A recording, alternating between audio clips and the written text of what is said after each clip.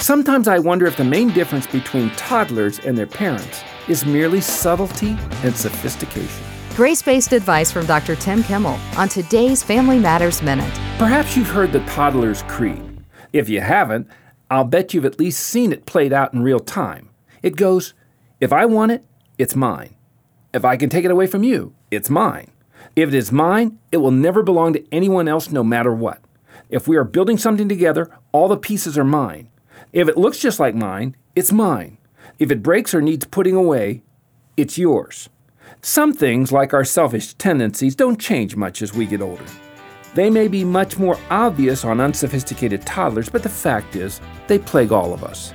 That's why we parents need grace from God, and why our kids need grace from us. Learn more about grace-based parenting at FamilyMatters.net. That's FamilyMatters.net.